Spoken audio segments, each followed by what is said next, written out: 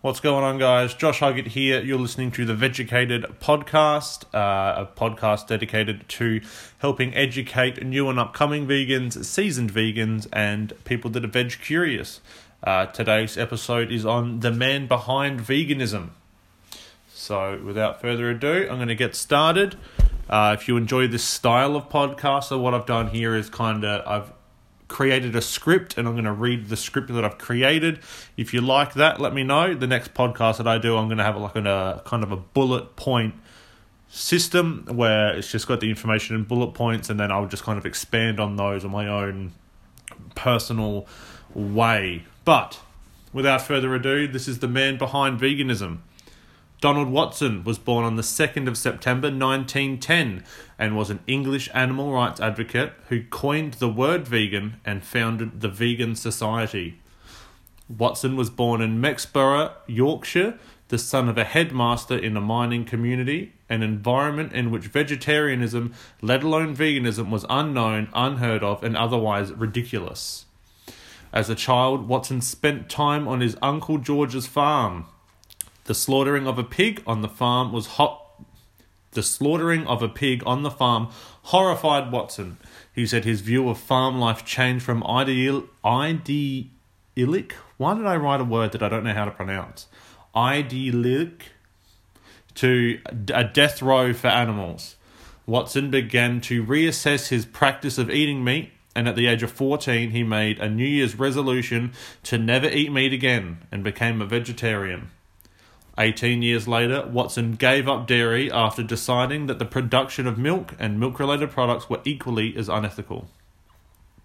After leaving school at 15, Watson was apprenticed to a family joinery firm, and at the age of 20, he became a joinery teacher. He taught in Leicester. I don't know these old English terms, so if you know them, let me know. I don't really know what I'm saying. Where he also played a large part in the Leicester Vegetarian Society. As Watson grew up, he did not smoke, consume alcohol, or make contact with foods or substances which he regarded as toxins. So that's straight edge today, I guess. In the 1940s, after learning about milk production, he became vegan. He explained his motivation as ethical concern for sentient animals. He's quoted as saying, "Here we can see quite plainly that our present civilization is built on the exploitation of animals, just as past civilizations were built on the exploitation of slaves, and we believe the spiritual destiny of man is such that in time he will view with abhorrence the idea that men once fed on the products of animals' bodies." Watson is also quoted as saying, "I was surrounded by interesting animals. They all gave something," in quotes. The farmhouse pulled the plough, the lighter horse pulled the trap, the cows gave milk, the hens gave eggs, and the cockerill was a useful alarm clock. I didn't realize at the time that... What the hell have I written here? I didn't realize at that time that he had another function too. In regards to the chicken, or the cockatoo. The sheep gave wool. I would never understand what the pigs gave, but they seemed such friendly creatures, always glad to see me. Then the day came where one of those pigs was killed. I still have vivid recollections of the whole process, including the screams, of course. One thing that shocked me was that my Uncle George, of whom I had thought very highly, was part of the crew. I decided that farms and uncles had to be reassessed. The idyllic scene was nothing more than death row, where every creature's days were numbered by the point at which it was no longer of service to human beings. So true in today's society, where animals are being used and abused routinely, and nobody really bats an eyelid. All it takes is you got to take a step back and actually look at what we're doing. And as soon as an animal no longer has a purpose, it's trash. Look at the dairy industry, where the male bobby calves are born, where male bobby calves are born.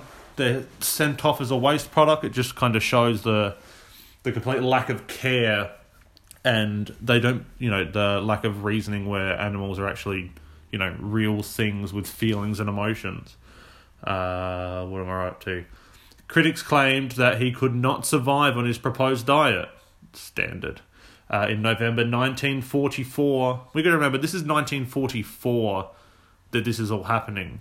We are now in 2018 as this is being recorded, and people are still saying the exact same things, that people can't survive on these diets, that it's unhealthy, and it's shocking to see how little has changed in 74 years since November.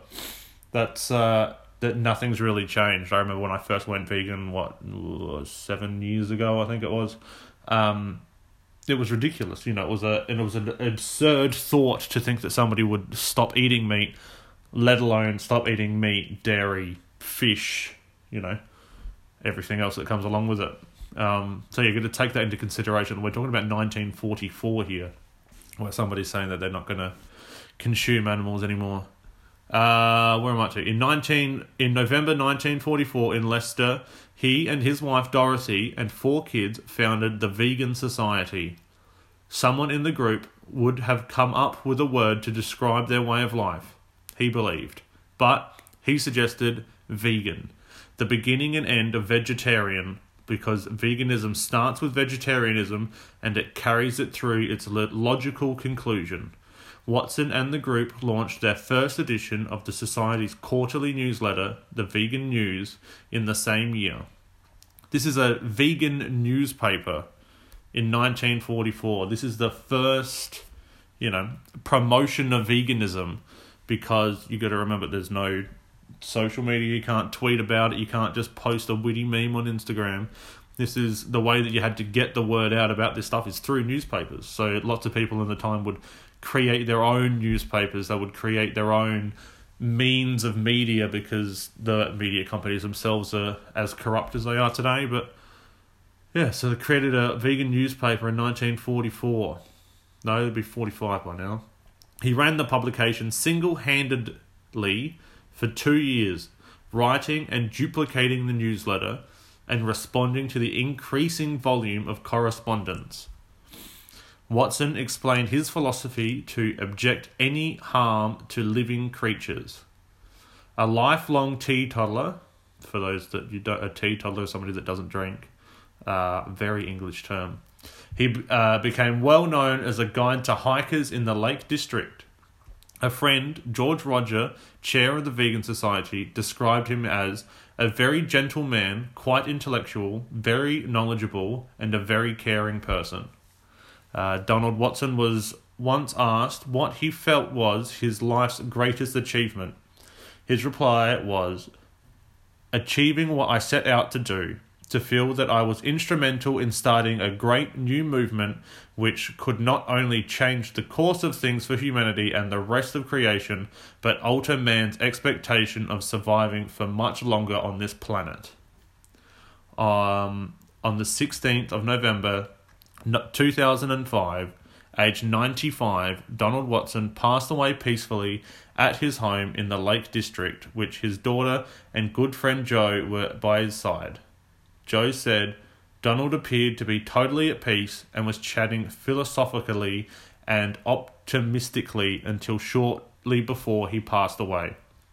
For his 95th birthday this year, that was in 2005, his 95th birthday, Donald spoke to millions of people via the BBC World Service. He said, The genie is now out of the bottle, and no one can ever put it back to the ignorant days before 1944. When this seed was planted by people full of hope, now, wherever man lives, he can have a vegan diet.